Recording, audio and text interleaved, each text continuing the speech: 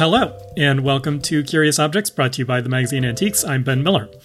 The pandemic has been particularly hard on cultural institutions, including art museums. Many have faced financial catastrophe over the past year, forcing extreme budget cutbacks, including laying off staff. At the same time, many of these museums possess extraordinary wealth in the form of their collections. So the solution to their fiscal problem seemingly is right at their fingertips. But museums selling art leaves a bad taste in a lot of people's mouths.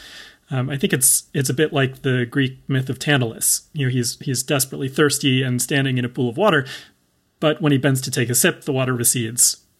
The collections are there, they're massively valuable, and the museums are desperately thirsty, but it's not so easy to take a drink. Now, normally at this time of year, I'd be packing my bags and catching the train to Philadelphia to exhibit at the Philadelphia Antique Show. The show is a nonprofit benefiting the Philadelphia Museum of Art. And in fact, over the years at that show, our firm has sold a number of pieces to the museum itself. This year, of course, the show is virtual, and so I'm sitting around here in New York. But to think through this deaccession dilemma, who better to talk with than my guest today, the director of the Philadelphia Museum of Art, Timothy Rubb. Timothy has led the PMA since 2009, and relevant for today's conversation, he is also a former president of the Association of Art Museum Directors, or AAMD. Timothy, thank you so much for joining me. Well, thank you. I'm delighted to be with you. Now, in ordinary times, institutions are forbidden from selling their art except in very narrow and specific purposes. I should say they're not necessarily forbidden by law, but rather by the Association of Art Museum Directors. And the AAMD has a policy that states, quote, funds received from the disposal of a deaccessioned work shall not be used for operations or capital expenses and may only be used for the acquisition of works. So in other words, you can't sell off your collection just to help make ends meet. However, last April, with COVID becoming an existential threat to many institutions, the AAMD issued an emergency 2-year moratorium, saying that they would not punish any museum or director who sell their works to keep their staff employed and their doors open. Now, some museums have raced to take advantage of that moratorium, sending major works to the auction block. Others have flinched at the idea. Some have even gotten in trouble, including the Baltimore Museum of Art, which last October drew harsh criticism for their plan to deaccession works by Bryce Martin, Clifford Still, and Andy Warhol. But Timothy, let's start with you in Philadelphia. Tell me if you can briefly, how has the PMA reacted to the moratorium? And have you and the board and the curatorial staff talked about the possibility of deaccessions? Yes, we have. And I can't imagine there hasn't been a museum in the country, certainly those that are members of the Association of Art Museum Directors, that haven't had this conversation among staff and with their boards of trustees. It's in the air, and of course, it is a very interesting option to consider at this time when the economy has laid waste to our cultural institutions and made it very, very difficult for us to manage our budgets in the short term. So we're always talking about deaccessioning, and we do a good deal of it under normal circumstances. But yes, the pandemic and the stresses it's created on our budgets has really brought this into sharp focus. But you haven't arrived at the decision to sell any major works out of the Philadelphia Museum collection. We have not. So it's been, well, at the end of this month, it will be just about a year since that exception to the professional practices of the AAMD was put in place by its board. We haven't, because we've been working primarily on trying to engineer a strictly financial solution to the challenges we face. And again, I think that's probably true of most of our peer institutions. We've been obviously trying to sustain support amongst our donors in the community, our members and the like. And that's been really quite successful. I should say that donors and those who support our institutions have really stepped up in a significant way to provide annual operating support, really relief during the pandemic. Of course, we've taken, in our case, very drastic measures to reduce our budget, because our earned income when we shut our doors essentially went to zero, and we found ourselves facing a really significant shortfall in terms of operating revenues. But what we did was take our medicine early, and reduce staffing and reduce expenditures, in some cases to the bone, knowing that we had to sail very, very close to the wind to get through the pandemic. And if we could limit the amount of debt indebtedness that we created through operating deficits, we could come back faster and stronger. So that's what we've been trying to do. Right. So is it fair to say that you would only see deaccessioning as truly a last resort, and in this case, you haven't had to fall on the very last resort? We haven't, and of course, we're not out of the woods yet. So I think here and elsewhere, there will be further conversations about it.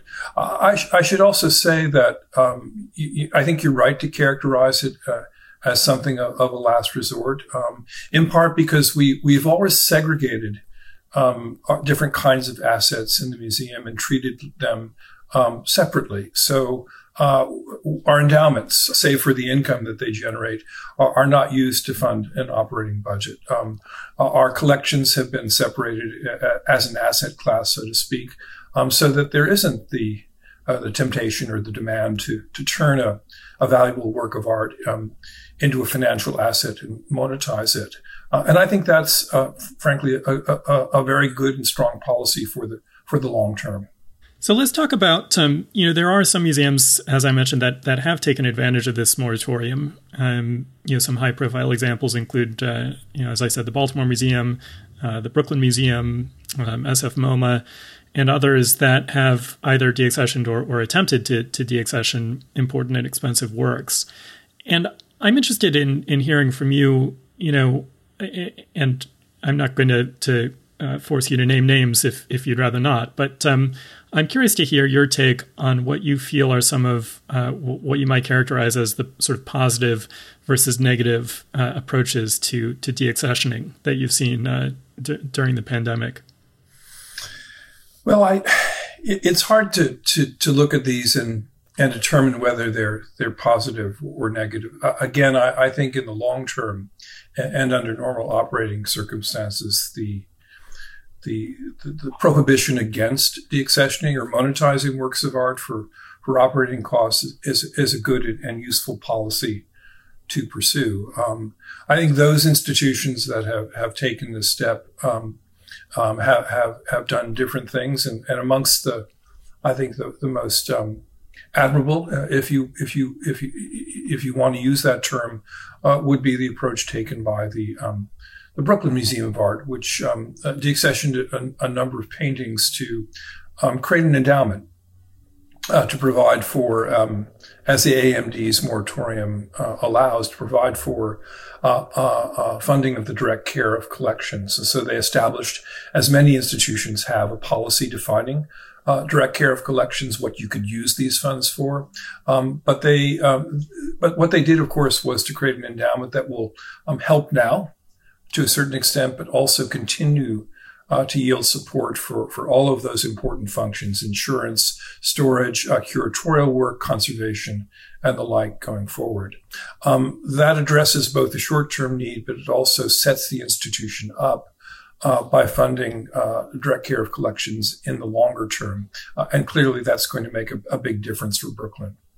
On the other hand, the controversy stirred by the decision made and later retracted by the Baltimore Museum of Art was, in one sense, understandable because a small portion of the funds, and I think it's important to underscore that it wasn't the bulk of the funds that they would have developed or generated through the sale, but a small portion of the funds were going to be earmarked for things other than the direct care of collections. But as you know, one of the key aspects of that controversy was a disagreement which played out in public over the decision to sell truly important works of art, masterpieces from the collection, and the effect that would have on the institution in the long term.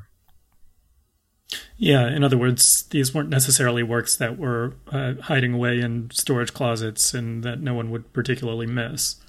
No, and and that kind of work of, as you put it, of things that are stowed away in storage closets, that kind of work, which I call housekeeping, of making sure you're not maintaining or keeping things that are not useful to you anymore, is a good and important practice that goes on in virtually every institution I know, and it's a tedious but important part of maintaining a collection. You shouldn't keep what you can't use or is of no value or little or no value, and because it's taking up space and it's costing money to do that. So we all do that as a matter of course. The problem is that right, but of course that's not going to raise a large amount of money quickly. Exactly. It may yield some space and make the management of the collection a little bit easier, but it's not going to yield much in terms of income.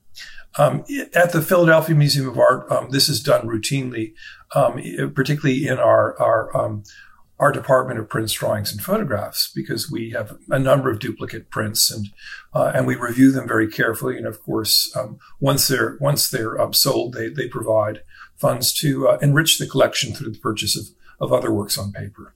I want to come back to this idea that of what you're calling housekeeping, because I think there's some interesting themes to touch on there. But let's focus for the moment on this crisis that museums are facing during the pandemic, the moratorium that the AAMD has issued. Some museums have seen this as an opportunity to start to rethink their collections and their facilities, and yes, even their compensation. And the Baltimore Museum was criticized for the notion that they might take, as you say, a portion of the proceeds from this proposed sale to raise staff compensation. Now, I think what the director there, Christopher Bedford, would have said in defense is that this wasn't some kind of cash grab to try to boost the salaries of well-paid curators. This was really focused on raising the compensation for the lowest paid tier of employees, and all done, I think, with a very sort of social justice mentality of wanting the museum to better reflect and serve the predominantly African-American community of Baltimore that it's supposed to serve. So that's just one example, but one thought that museums may have as they consider deaccessions is, well, what is this going to say about our institution? What are our goals, and how is this deaccession going to reflect those goals?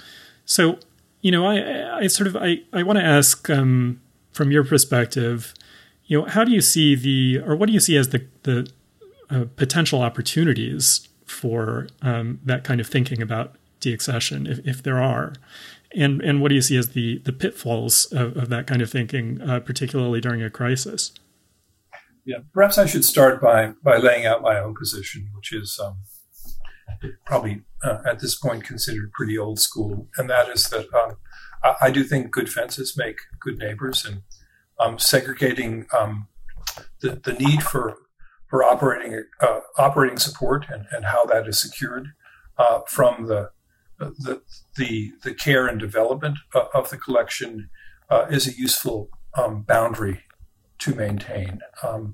Why? Because particularly and here we're talking about collecting institutions. For most of us, our collections are really the heart of the institution, particularly if you're taking a long-term view of its value to the community and to the field and the like. So the ongoing maintenance and care, stewardship of that collection, and its ongoing development, I think is not simply an important but a central goal of what we do.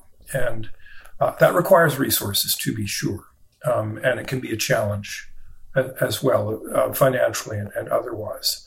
But it's a task, a responsibility to which we have to attend on a regular basis. And I think, again, maintaining a kind of firewall, so to speak, between the care and development of the collection on the one hand and the operations of the museum on the other is a very important thing. Again, keep in mind that even the moratorium that the AMD has passed for these 2 years allows simply for the use of funds temporarily for the direct care of collections, not for other purposes. So they're drawing a rather sharp boundary between collections and their care and the rest of a museum's operations. Even so, and again under normal times, the prohibition against using deaccession funds for anything other than the development of the collection, I think, is a useful one. Good fences make good neighbors, and I think that it allows museums to care for the collections, to defend and support their continued development at a time when values continue to increase and the demand on monetizing collections has increased as well. Now that's an important point, and I'll stop when I make this, or after I make this rather, that for many of us, acquisition funds, the resources to acquire additional works of art, to build and expand and strengthen our collections, are difficult to come by. And very often, particularly with a collection like ours, the sale of lesser but nonetheless important works of art is a way to help us fund new acquisitions and to help us develop and strengthen and refine our collections. It's kind of our seed corn in a way. And if that were diverted to another purpose, I think you'd see the activity around the development of the collection be diminished by that. Yeah. So you've mentioned a number of times now this idea of a firewall between the collections and versus operating expenses. What do you think are the risks if that firewall doesn't exist? What are some of the potential conflicts of interest that might come about if an institution were to do something like what the Baltimore Museum had proposed in October? Well, a number of them have been mentioned in the many articles written about deaccessioning in the past year. I think it's, first of all, however useful it may be to divert funds from the sale of works of art for the care of collections in the short term, it's debatable whether this is really useful as a long-term solution. Collections, just like anything else, are finite resources, and if we keep on monetizing them to support operating expenses, that can only go on for so long. I guess it would be like cutting off your nose to spite your face, in a sense. And there are prohibitions which we really don't talk about very much against the use of endowments, particularly restricted endowment funds, for operating purposes. There are legal restrictions in place to ensure that those funds are there to support, in this case, the operations of the museum or specific activities in perpetuity. And only the income from those funds can be used. So that's another example of a protected asset that is designed to continue to support and help the museum function in the long term. So I think that collections, in the same way, collections should be the stewardship of collections should be thought of in that sense. Another thing that has often been brought up, and I think it's really important to keep in mind, how will donors feel about donating works of art, and about the possibility of their being repurposed to provide annual operating support. We typically ask our donor community, and our donor community has been very generous in terms of providing annual operating support, gifts they make each year to a variety of purposes, to general operations, to programs and exhibitions, and so on. We also ask our donors on a regular basis, and again, they respond very generously to funding capital needs. Now, if those if those boundaries were erased between, let's say, collections and operations, and we're not there yet, that this is an extreme hypothetical. Yes, would it be simple for us to sell a very significant painting and fund the renovation of a significant portion of the museum, or an expansion, or fund a new program, or increase salaries?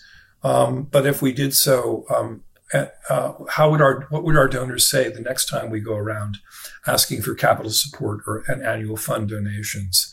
Would they be inclined to say, well, you can simply sell a work from your collection that's in the basement and use it, thank you very much? So I think there is a risk there. And I think all of this masks, obscures an obvious point. And that is the key issue is how we manage our operating costs, and focusing on endowment and building long-term financial resources for the operations of the museum. Now, most of the time, in point of fact, that formula works very well. We do receive an enormous amount of annual operating support from our donors and members. We do receive very significant endowment gifts. We do receive funds for capital improvements and expansions. And as I said, most of the time this works pretty well. This time it didn't. But remember that this is a crisis of extraordinary proportions, or dimensions rather, and even so, hopefully we'll soon be past it, and we'll be back to normal operations again. So I don't think we should lose our heads and push in a direction that ultimately would be, I think, very dangerous for museums. Right. So the sort of the two central concerns that I hear then are, number one, the fear that it could be a slippery slope, that once you take a shot of adrenaline, you want another one. And then what's to stop you from really doing serious damage to the scope and significance of the collections? And then number two is, what does it do for donations, for particularly legacy-minded donors, to see the works that they've donated to be sent to the chopping block? Are there? I actually had a listener suggest a question about whether families, donors or their families, are ever consulted when a museum is considering deaccessioning a piece that they've given. Is that a conversation that a museum might be able to have to sort of present the case for the deaccession to the donor and engage their response? Yeah, that's a very good question. And in point of fact, we do quite often have those conversations. It's good stewardship, number one, to keep in touch with a donor or a donor's family if that donor is no longer with us. But it's important, even though in most cases we receive gifts on unrestricted basis. That is, by definition, there are no strict restrictions on what the museum could do with a gift that's made on an unrestricted basis. We could sell the work if we want, but very often we do think about the donors again, if they're still with us, and the reasons they gave the work to us, and the obligation that we have as stewards of the object to consult with them and say we're thinking of selling this for to acquire another work of art, or to put into a fund because the work is no longer useful for us, and we hope you'll understand. So we are always sympathetic rather to those kinds of questions, and that's part of again our responsibilities as good stewards of the collection. So does that change the calculus if you're aware that a donor is actually comfortable with the deaccession? Does that I mean, it sounds like it makes you more sympathetic to the idea that that's a good piece for the museum to consider getting rid of. Yeah, I think it would. In some instances, donors are concerned about what the museum might do with the object in the future, and donate it with certain restrictions, and we can choose to accept them or not, as the case may be. And in many cases, we do, because we're, if there's a prohibition against the future sale of the object, we're comfortable that the object is going to remain an important part of the collection in the future. Right. But even so, the very act of giving a work of art, even on unrestricted basis, to a museum, is an act of putting the donor's trust in the museum, and trusting that the museum will be a good steward of that object. That in itself is something that gives us pause and makes us, I think, reluctant to part with objects, because again, if we've accepted them in good faith, we ought to be willing to keep them and utilize them for the benefit of the museum going public. But in some cases, again, when a decision for one or more good reasons is made to sell something, then I think, again, it's a responsibility of the museum to inform the donor, again, if he or she is still with us, and make sure that they understand we're doing this. In most cases, they're fine with it. They understand our reasons. Right. It's interesting. I mean, this leads to a question or a theme that is maybe a little thornier than what we've touched on so far, which, goes to the heart of the sort of self-examination that institutions have to go through when they're thinking about their collections, which is to say that, the collection ought to reflect the purpose and the mission of the museum. But there are, of course, many different groups who have a stake in that, in the collection, in the viewing of the collection, in the treatment and care of it. And that includes, of course, scholars, curators themselves, the staff of the museum or of other museums, artists. There are the avid enthusiasts, the annual members, the casual visitors. There are school trips. There are tourists. There are the members of the general public in the communities where these museums exist.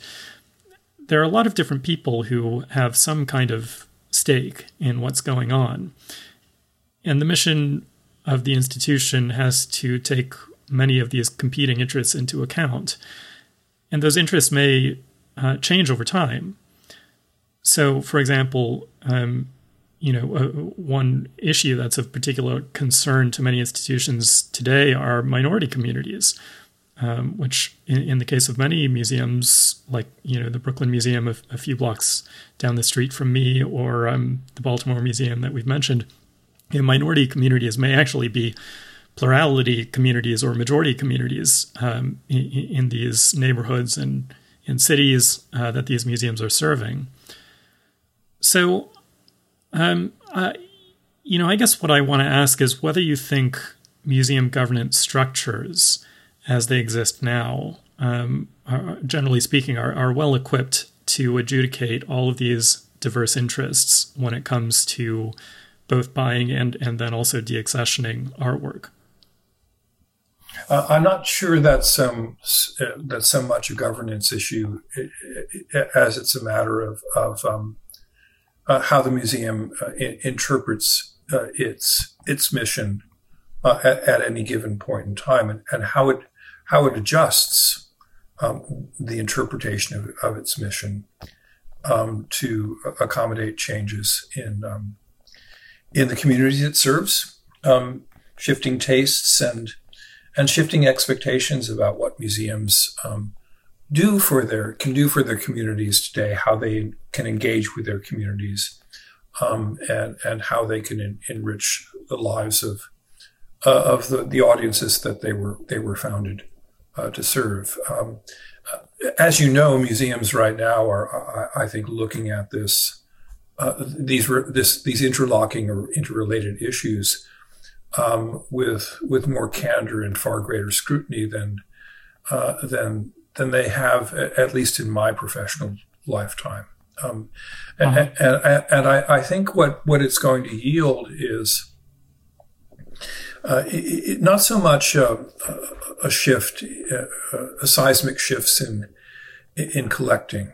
In some cases, it may. I think in most cases, museum collections practices and directions will be inflected in one way or another. I think that's inevitable.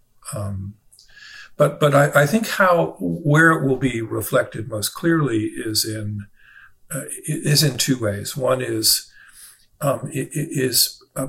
programmatically including the development of exhibitions and the presentations of collections. How are these considered?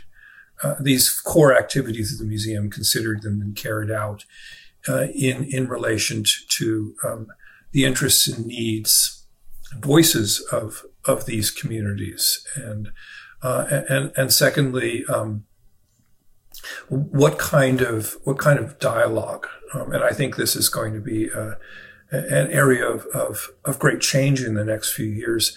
What kind of interaction and dialogue will take place between those various communities and the museum? I think that's going to yield a kind of much richer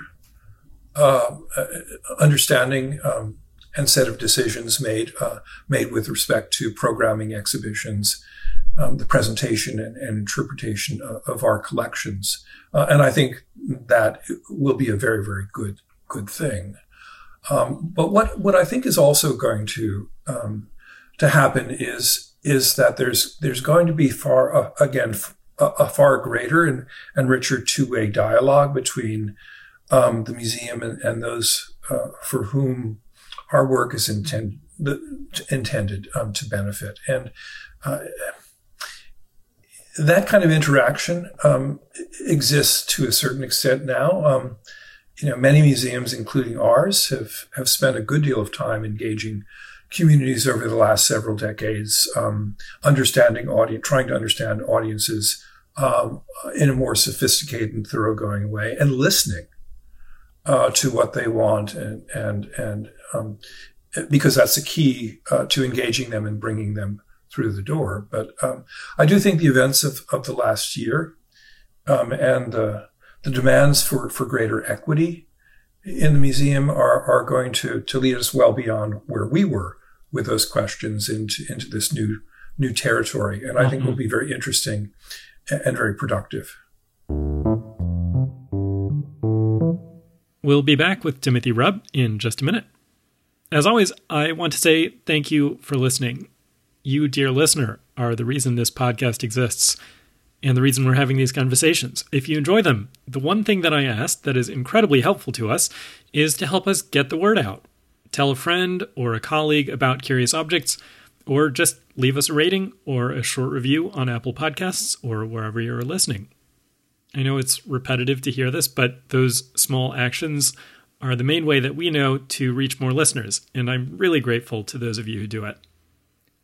If you're on Instagram, you can see updates about upcoming episodes from @AntiquesMag, and for me, @ObjectiveInterest. You can reach me by email at curiousobjectspodcast@gmail.com. I'm always interested in suggestions for topics and guests. Thanks again. Now, back to the show.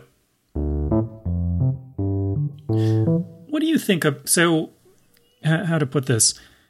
One of the priorities that Chris Bedford at Baltimore has spoken about, and as we've alluded to already in this conversation, is the notion that Baltimore is a 2/3 majority African American city, and the collection of the Baltimore Museum of Art, I don't know what fraction of it represents African American artists, but I would be shocked if it were as high as 3%.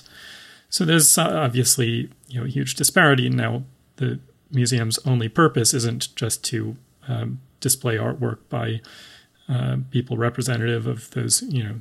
I think there is probably a disproportionate number of Italians represented in the Baltimore Museum versus the number of Italians living in Baltimore. So I'm not saying there ought to be some kind of perfect representation, but leaving the firewall in place, but then considering the idea of deaccessions in order to reconfigure the museum's collections. And this is, by the way, activity that's allowed under the AAMD regulations even during normal times, which is, if the work is being sold, quote, as part of the museum's effort to refine and improve its collections, then deaccessions can be permitted.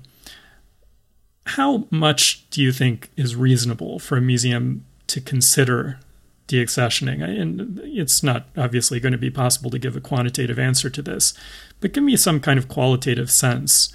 I mean, if a museum wanted to turn over 20% of its collections to replace it with work representing a much broader group of artists and periods and places and regions, what would you think about a move like that? Well, that's an interesting question, and the first thing answer I would give you is that depends on the institution and its own collections. It also, I think, depends on, as your question implies, on an appetite for change in institutions that, to be candid, are conservative by nature and in some ways rightly so. As stewards of the past, keepers of collections that represent the achievements of the past. The inclination is to not only to keep those intact, but build those out and enrich those very important stories, because it is our job to map out the complex, map out and then present to our publics the very rich and complex history of the arts in any given period and in any given place. And so that, to some extent, how we do that is a product of our own history. And I bring this up because the Philadelphia Museum of Art is not comprehensive. We have focused, in part because we kind of have divided up the world, so to speak, long ago between the Museum of Anthropology and Archaeology at the University of Pennsylvania, which has a great collection of ancient art, antiquities and arts from the arts of Africa and Central and South America and so on. We have tended to focus, by contrast, on art from the early medieval period, about 800 AD to the present, and we've also focused almost entirely on Europe and North America. And then also on East Asia, Japan, China, and Korea, and South Asia, primarily India.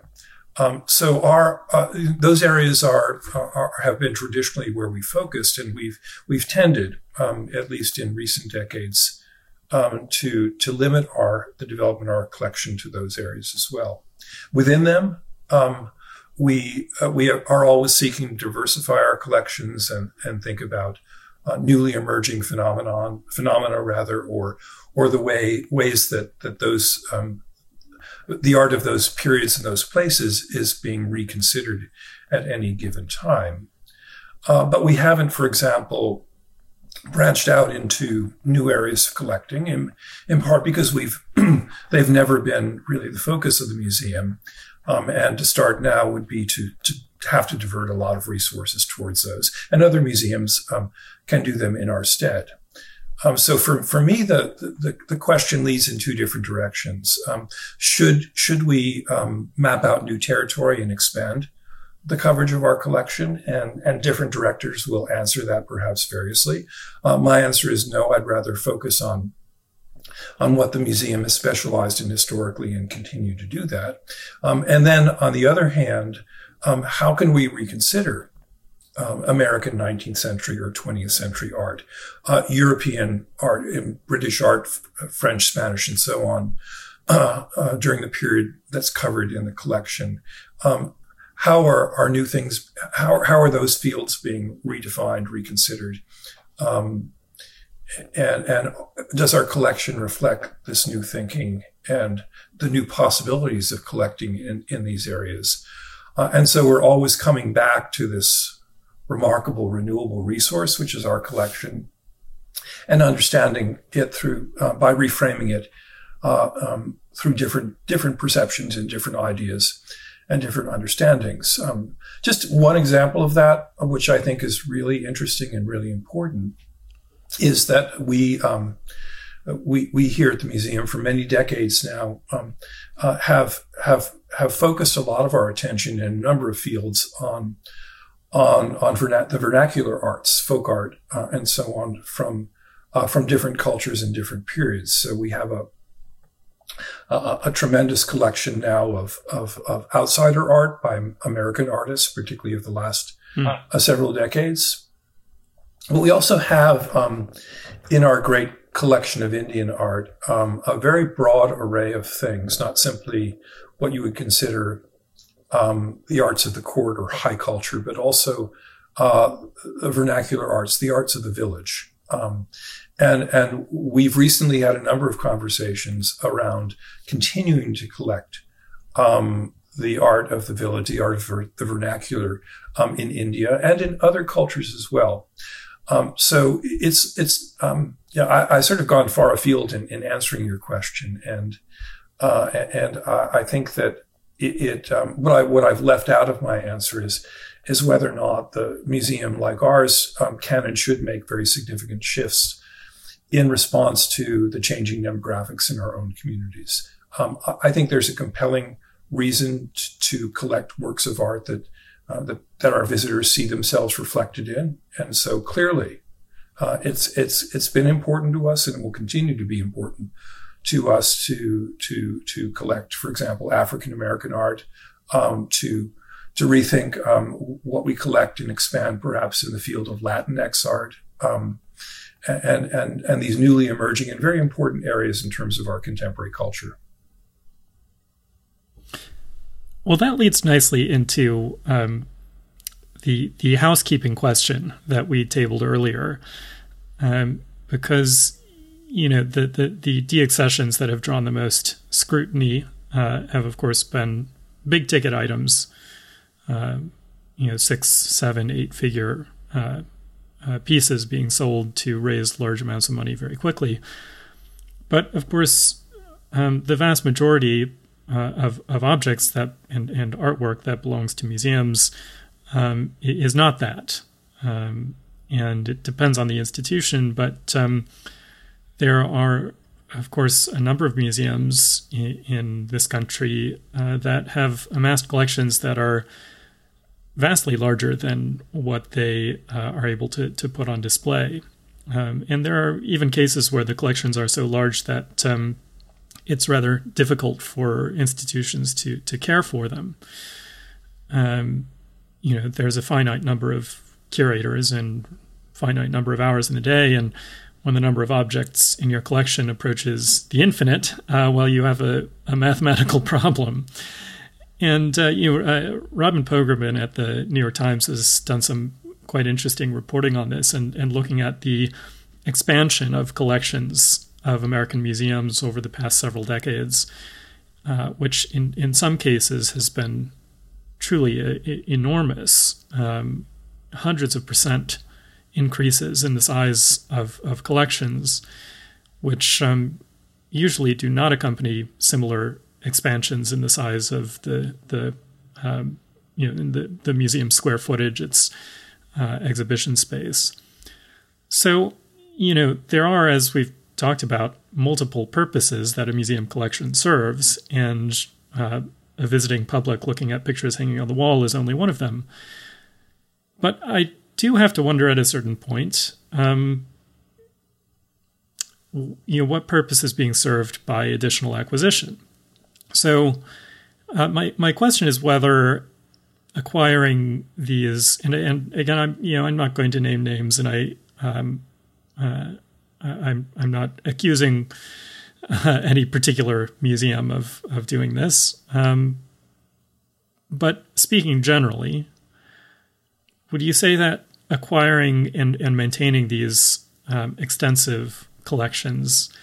Is that an appropriate use for museum funds? And is it, in fact, possible for a museum collection to grow to be simply too large?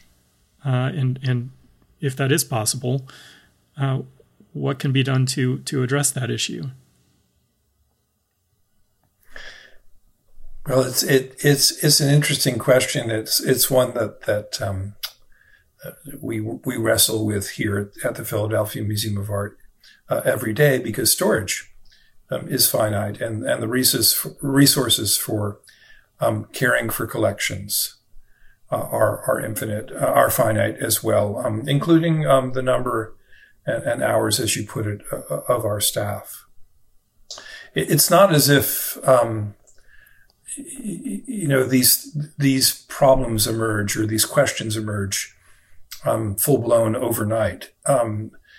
Collections are developed over a very long period of time, incrementally, and sometimes it is a bit surprising to realize, as you take a look back, about how much has actually been acquired by the museum. And I think at that point, you are, whatever the reason for those acquisitions, you are required to ask, do they still serve some useful purpose?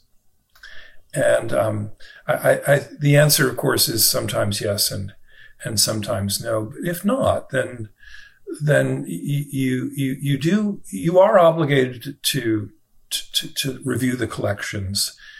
Ethically obligated, I believe, to review the collections and dispose of those things appropriately. And there's a whole set of procedures for this at any museum, including ours, and dispose of them so they don't simply take up space and serve no useful purpose anymore. It takes a lot of time and energy to do that. What keeps collections of this type in place is simply inertia. But still, I think it's important to ask that question again and again and again. And museums do. We certainly do. And that's what I meant when I used the term housekeeping before.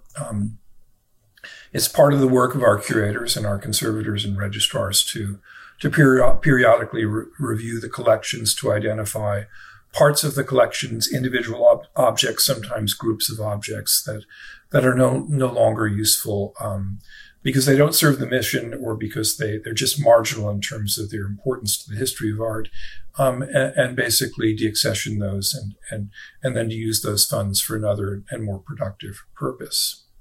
Now, that said, as you pointed out, there are a lot of reasons that museums assemble and continue to develop their collections.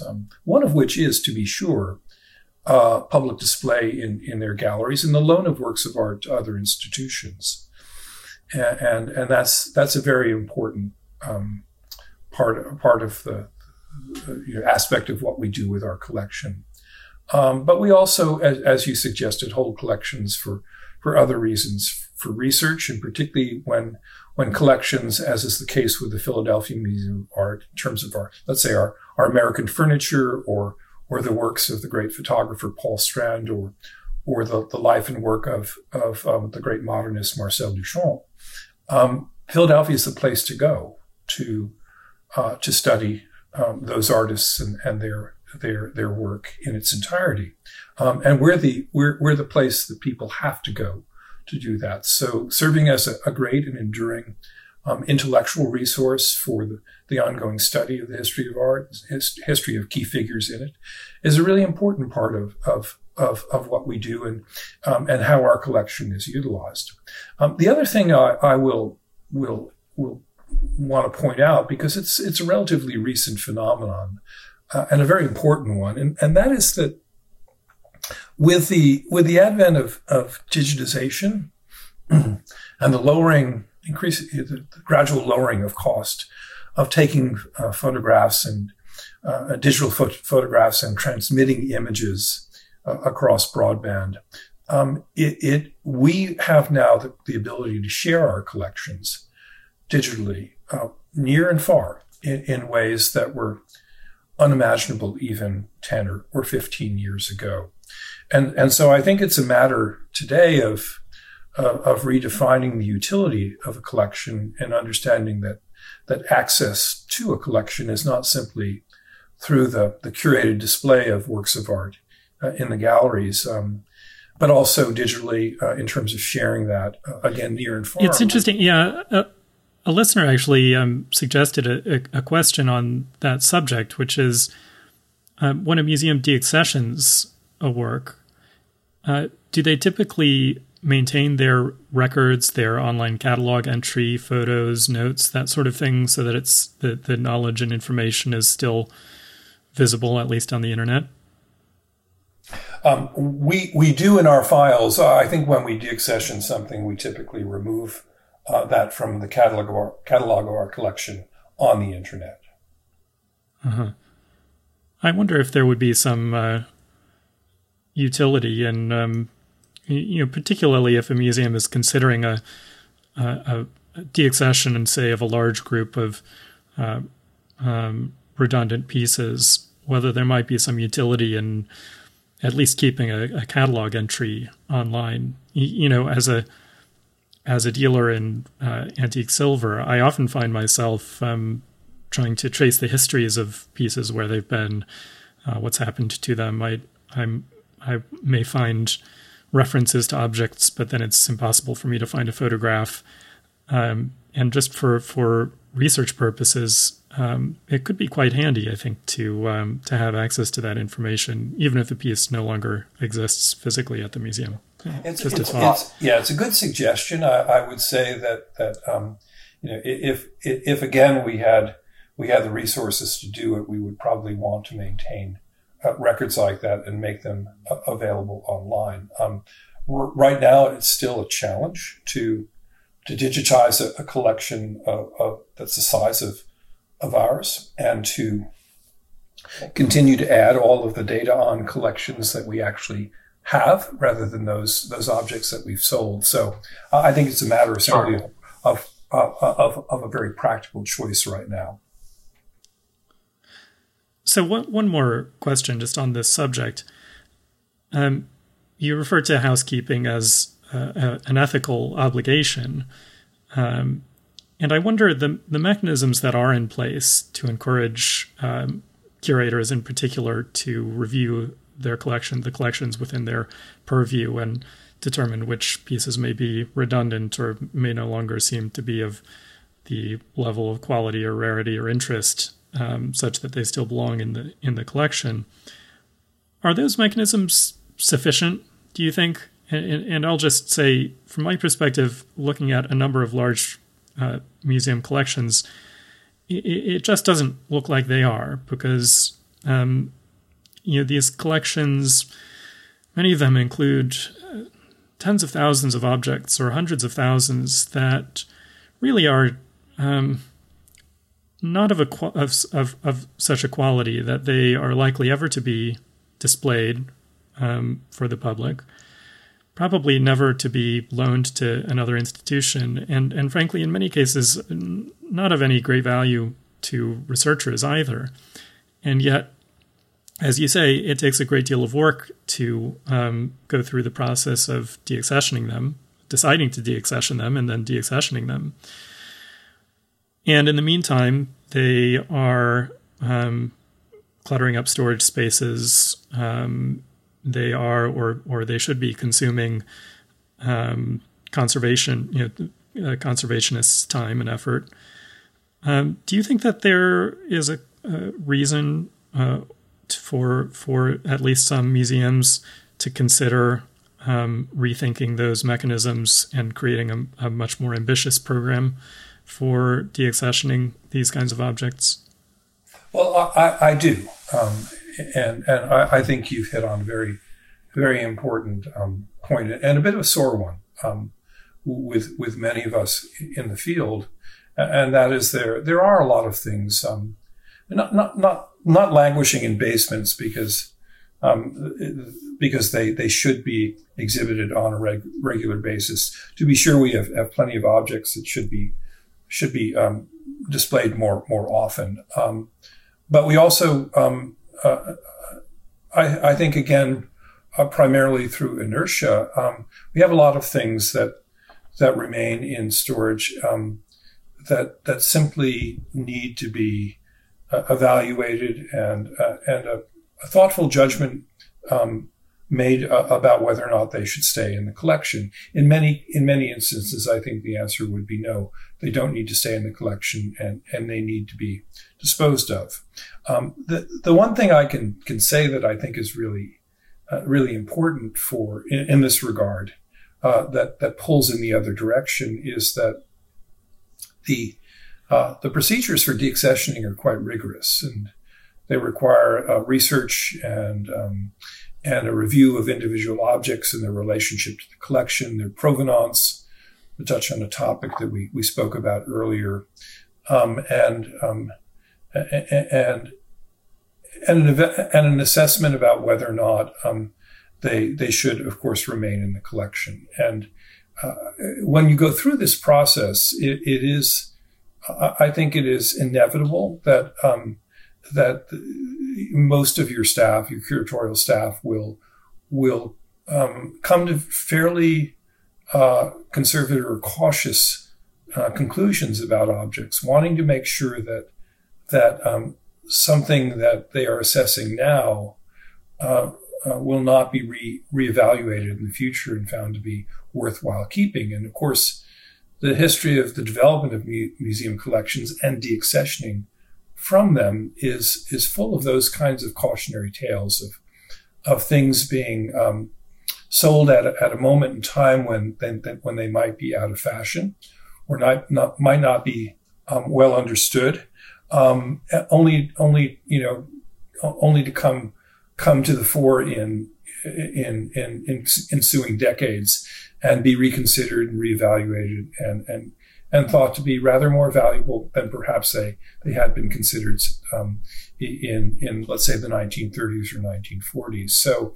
a good deal of circumspection needs to be applied to the analysis of deaccessioned objects or proposed objects have been proposed for deaccessioning, and I think in the balance, that's a very good thing, quite frankly. Right. I mean, there, of course, is going to be risk in either direction. On the one hand, risk of making the mistake of selling things that you later wish you had kept, in which case, presumably, you'd have to go about trying to buy them back or buy something similar back again, which takes more money and more time. On the other hand, there's the risk of sort of paralyzing the collection in piles upon piles of pieces that are you just don't have the time to sort through and figure out that in fact they don't belong there. I don't envy the position of trying to adjudicate those risks. But I do have to say, from the outside, at least when it comes to some of these larger museum collections, it seems that on balance, the risk aversion has leaned very far in the direction of holding on to as much as possible rather than letting go when perhaps it's time to let go. But I'm inserting maybe a little more of my opinion than I ought to here.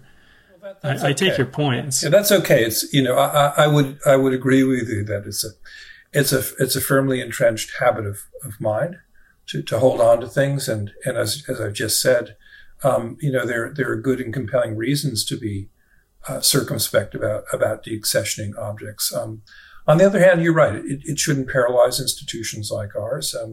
But often, what I think you need to realize is often it's an almost overwhelming proposition, because and I'll just speak about the Philadelphia Museum of Art. We're dealing with the legacy of decades of literally decades and of acquiring objects sat in storage and weren't given proper attention. And in some cases, when they are, the decision is made, yes, that it no longer should be in the collection. But it is also a place where great discoveries continue to be made. And I think that's something to keep in mind, that these are places that are in which things are waiting to be reconsidered and rediscovered and brought to light again. And that's an important part of our work as well. Well, I want to raise just one more sort of point of concern about the world of deaccessioning, and you've been very generous with your time. I appreciate it. But I wonder, and this is a question that a dealer just has to ask, which is, the more material that belongs to museums and institutions, the less, of course, that there is out on the private market and in the world for collectors and dealers to seek. And there is a supply and demand effect. The less that there is available in the private market, the higher it drives prices. I certainly have witnessed this when it comes to certain categories of antique silver, which have been so sought after by museum collections that actually there are scarce examples of it left for a private collector to pursue. And I wonder if you share at all the concern that I have about the inflationary effect that this has on the art market, because it does, I feel, contribute toward this perception of art collecting, and by extension, the whole world of artistic interest, to be one that's available really only to the very wealthiest. If you look at auction results for similar kinds of objects over the last 100 years, there's an incredible amount of inflation of prices. And now I'm not going to suggest that museum collections are entirely or even primarily responsible for it, but I do think it's hard not to imagine that these collections don't play some role in impacting, influencing the market in that way. So I just wonder if that's a topic of consideration or concern for museums. You're not dealers. You're not trying to turn a profit on your collections, but you do have a stake in the same world that the rest of us have a stake in, which is cultivating interest among new generations of collectors. Yeah, I think it's a very good question, and as the way you put your answer suggests, it can be argued from various points of view. Some of them partisan. There's no doubt that over the last, particularly over the last 30 years, but far longer than that, the increase in value and the rise in prices of works of art from virtually every category you might imagine: Asian art, American, European, ceramics, silver photography. Very few media, very few fields have been unaffected by this. That's been a fact of our professional lifetimes, and it's a challenging one. To be sure, I think a lot of that, as you've suggested, is a function of demand and supply, and the fact that there are fewer great things out there. But also, I do think it's also a function of not so much a function of museums taking a lot of things off the market, and over time, of course, that has happened.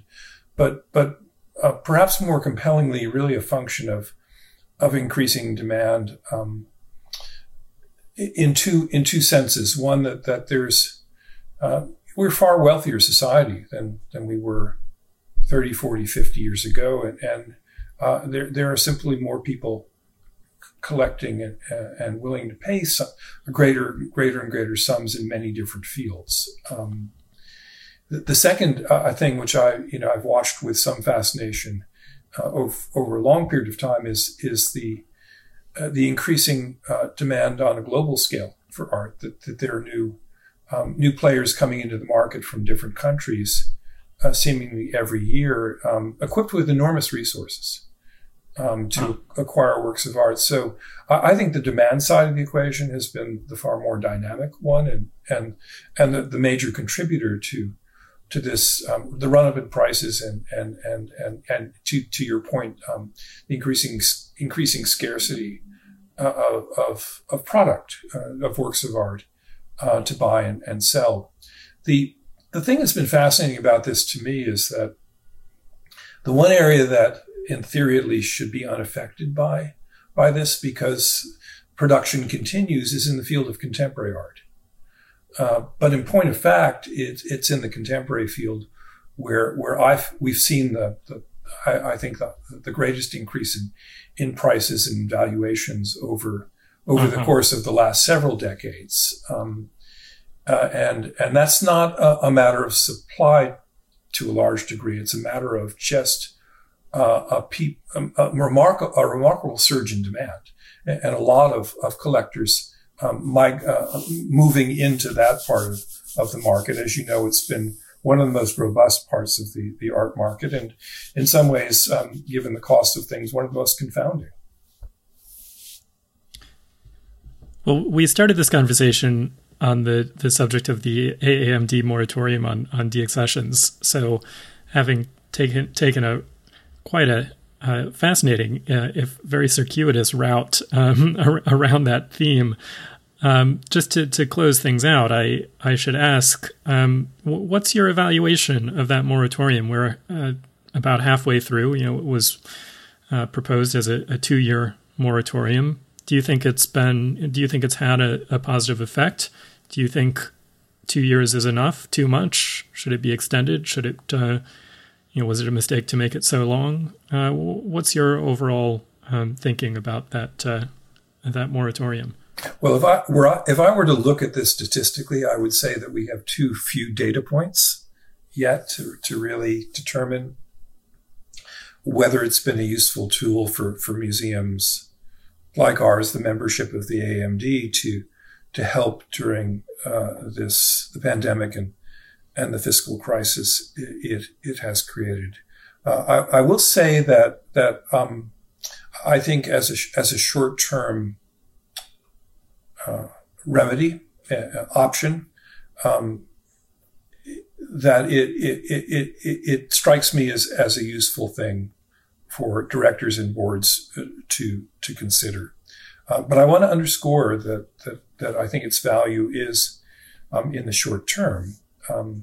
Doesn't mean that the issue is going to go away. I think the question of whether the funds from deaccessioning can and should be used for the direct care of collections on a long-term basis is something that's going to be vigorously debated within the field for quite some time. But again, in the short term, I think it is and probably will continue to be useful. Again, my concern, and I brought this up before, is really about this as a long-term change, because I do think that, we were just talking about scarcity. We were talking about the increase in the prices of works of art. That has made, as I'm sure you well know, that has made it increasingly difficult for museums to be competitive in the marketplace, to be able to pay the cost of works of art that we judge to be masterpieces of very, very high quality, and to be competitive in the field in terms of acquiring things to develop our collections. And for me, then, that speaks to the continued value, and perhaps even the increased value now, of limiting the proceeds from sales of works of art to the enrichment of our collections, because it is, as I put it before, it's a source of seed corn for the ongoing development of our collections. In those instances where we've done something more than housekeeping, we've in recent years sold some American furniture or a painting from the collection. We've done so purposefully to acquire something that's far more important and better.